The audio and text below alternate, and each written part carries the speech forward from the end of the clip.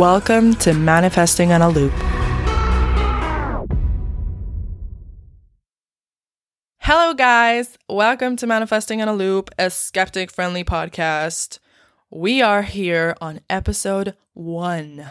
Finally, this is Manifesting 101. It's all the basics because I feel like there are so many misconceptions. This is exactly where I want to begin. And let's get straight into it. I'm going to start with what is not manifesting. So manifesting is not passive wishing. It's not wishful thinking and expecting it to happen. Manifesting is not visualizing. Although, visualizations, I think, are a very great tool, a necessary ingredient for what I like to call our manifesting salad. But it's not manifesting. And also, manifesting is not a specific habit or a specific set of rituals. I hear a lot of people say, I've been manifesting every night before bed for about 3 months now, and I haven't seen any results.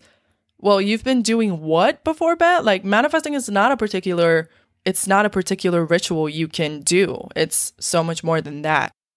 I'm going to give you now the first half of a Japanese proverb I love.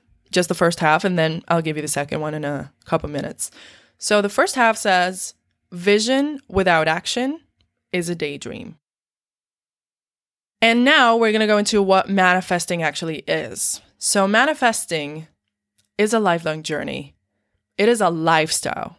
It's who you are, not what you have. It's a state of being. It means embodying your highest self, the version of you that has already achieved your goals, the person you want to become, before you're actually there. It is a mindset. It's changing your inner reality in order for your outer reality to change and not the other way around. Think about those people you hear about that literally came from nothing and now they're millionaires or they're super successful at what they do. Those are people who dreamed beyond their present realities, who believe they could achieve it all and could see that and feel that in spite of the circumstances they had at the time, they could do it, they could make it. There's a quote I love by Dr. Joe Dispenza that says, "Your personality becomes your personal reality." I love that. That illustrates that you need to change who you are to align with what you want. Manifesting is not just about wanting to get a Ferrari or a yacht, okay? It's about becoming the person you want to be truly.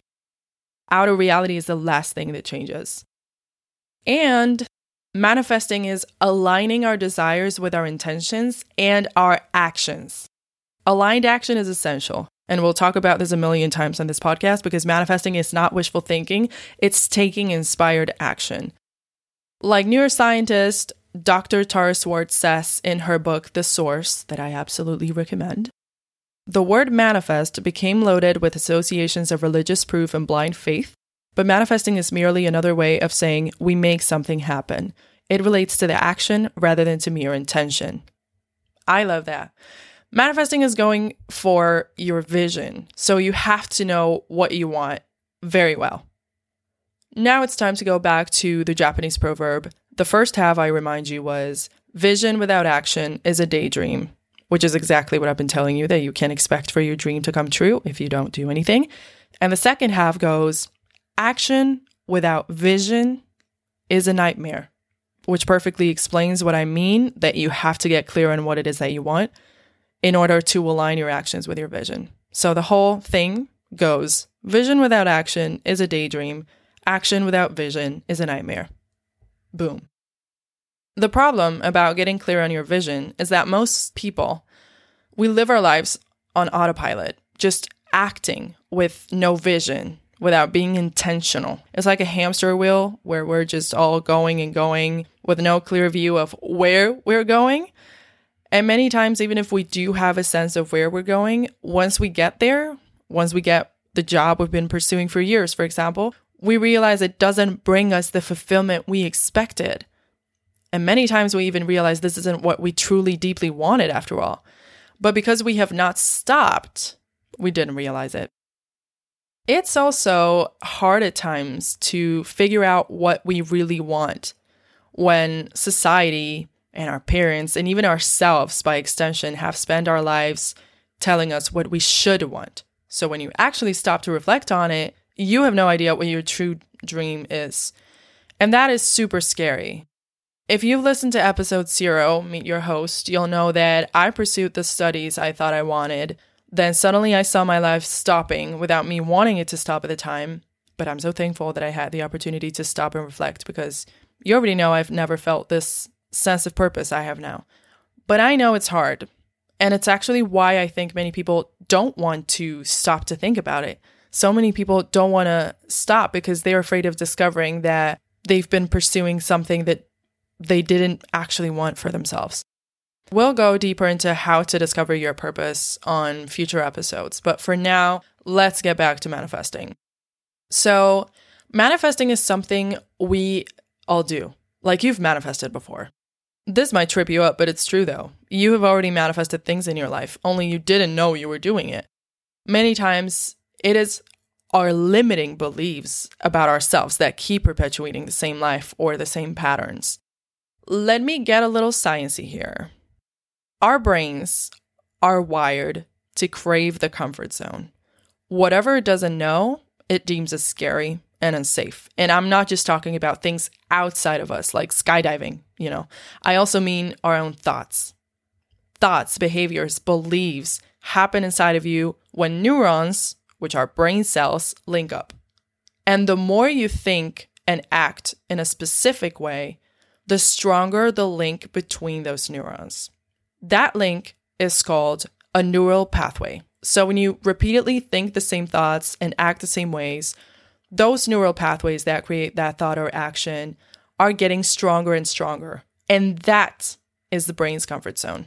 So every thought or behavior that you have that you don't normally have is outside of your brain's comfort zone. Let me explain this a bit further. There's a part of the human brain that hasn't changed much throughout evolution. This area of the brain is called the primal brain by many, is in charge of our automatic self-preserving responses, like fight or flight, which is one that you probably heard before. It looks for the potentially dangerous aspects of a situation to avoid risk at all costs. Obviously, this was super useful for the caveman, because in prehistory, this constant analysis of potential downfalls could literally mean life or death. But in our current times, of course, we mostly don't find ourselves in life or death situations. But our brain doesn't know the difference between actual life-threatening risks and other types of risks, which means that it tries to keep you from doing anything and everything that is out of its usual, even thinking out of your usual. The usual is interpreted as safe by our brains, even if that usual is not conducive to our happiness. Many times that usual is negative. When you've operated a certain way for years, your neurons have been connecting through the same pathways for so long that they understand these as safe. This is why it's so difficult to change, because the minute your body notices a deviation from the usual, it interprets it as a threat and sets in motion a myriad of different processes in your body to desperately try to bring you back to the usual safe path. Up until the 1960s, scientists thought that you couldn't change much after 35 years old or so. But then they discovered something called neuroplasticity, or brain plasticity, which is the brain's ability to change, adapt, and reorganize the patterns of our minds. We usually define ourselves, who we are, through our patterns of thought, emotions, behaviors. But now we know our brain and neurons can be reprogrammed to match the person we want to be. Now, kids don't have limiting beliefs. Those are all learned throughout our growth in the society we live in. They come from our social conditioning. If they've been learned, thanks to neuroplasticity, they can be unlearned as well. So let's do a little recap at this point, because I know this is a lot of information. And if this is the first time you're learning any of this, it can be a bit intense. So let's just sum this up like this. Even if it's difficult to change our ways and our limiting beliefs about ourselves because our brains want to keep us safe, neuroplasticity proves we can change. So even if you spend years and years of your life believing that you're not worthy of the dreams you want to achieve and the person you'd like to be, you can re-educate your brain and your subconscious mind to believe you're worthy and capable of all of that. This is so key to manifesting. There's a quote I love by author Roxana Fusi, who wrote the book Manifest: 7 Steps to Living Your Best Life. She says, and this is something I want you to remember, we manifest what we subconsciously believe we're worthy of receiving. I'll say that again. We manifest what we subconsciously believe we're worthy of receiving. You cannot get what you don't believe you deserve, period. So back to our brain. Neuroplasticity is not the only brain feature we can learn to use in our favor in our manifesting and self-improvement journey. The brain also has a system that we'll also discuss further in the future that filters out tons of information that you're constantly receiving through your senses in order for you to be able to focus. We receive millions of stimuli per second, and in order for us to be able to focus our attention, the brain filters out everything that you don't consider important right now. Now, a lot of people think that when you're manifesting, new opportunities come your way. What neuroscientists like the incredible Dr. Tara Swart, author of The Source, have proven is that thanks to neuroplasticity, we re-educate our filtering system for it to spot opportunities that will lead to you achieving what you want. Those opportunities are not necessarily new opportunities. They might have passed through your life multiple times, but your brain filtered them out. Maybe because you subconsciously didn't believe you could make it, for example. This is manifesting. Retraining your mind, subconscious and conscious, to believe that you are able to achieve your goals and that you deserve to live your dream life so that you feel inspired to go for it and seize the opportunities that will take you there. It might sound abstract and weird and out of your reach, but honey, if you're human, you have a human brain. And neuroplasticity is real for every human brain. So, At this point, I want to introduce something that is a bit difficult to explain and understand, but I'm going to try my best because this has been critical in my own journey. I'm going to need you to bear with me a little bit here, okay? I'll be touching a bit on quantum physics to illustrate what I want to describe, but bear with me, please. Just trust me. So quantum physics is the study of matter and energy at the most fundamental level. Quantum science may reveal how everything in the universe, or in multiple universes, is connected to everything else through higher dimensions that our senses cannot comprehend. Quantum physics trips your mind. I'm not even kidding. But it's so complex and so difficult to explain because even scientists don't know most of the explanations for crazy paradoxes that seem incredible. Like, I don't know how to pronounce this, but there's this experiment that's called the Schrodinger's cat experiment. It's a thought experiment where a hypothetical cat may be considered simultaneously both alive and dead while it is unobserved in a closed box. What? I know. Listen, this tripped me up so much. We're not going to get in there. Not going to go there. If you want me to discuss this further, let me know and we might do a full episode on quantum physics. But where I'm going with this is Dr. Joe Dispenza's interpretations of quantum physics. Him, as well as other scholars, support a quantum field theory where everything in the world, both the tangible things we can see, as well as other things we cannot see or experience with our senses, like our thoughts, emotions, are all the same thing: energy. And this energy is all in the quantum field, which is a dimension, a realm of reality where everything is just energy. So in the quantum field, you are the same thing as your thought.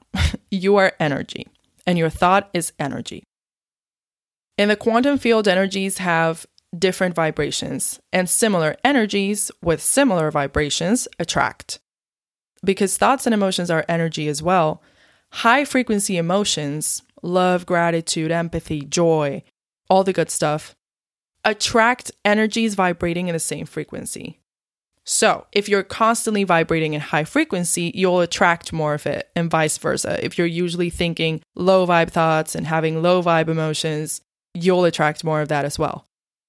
Now, with neuroplasticity, we can change our usual thoughts and emotions to higher frequencies, so we'll attract more of that.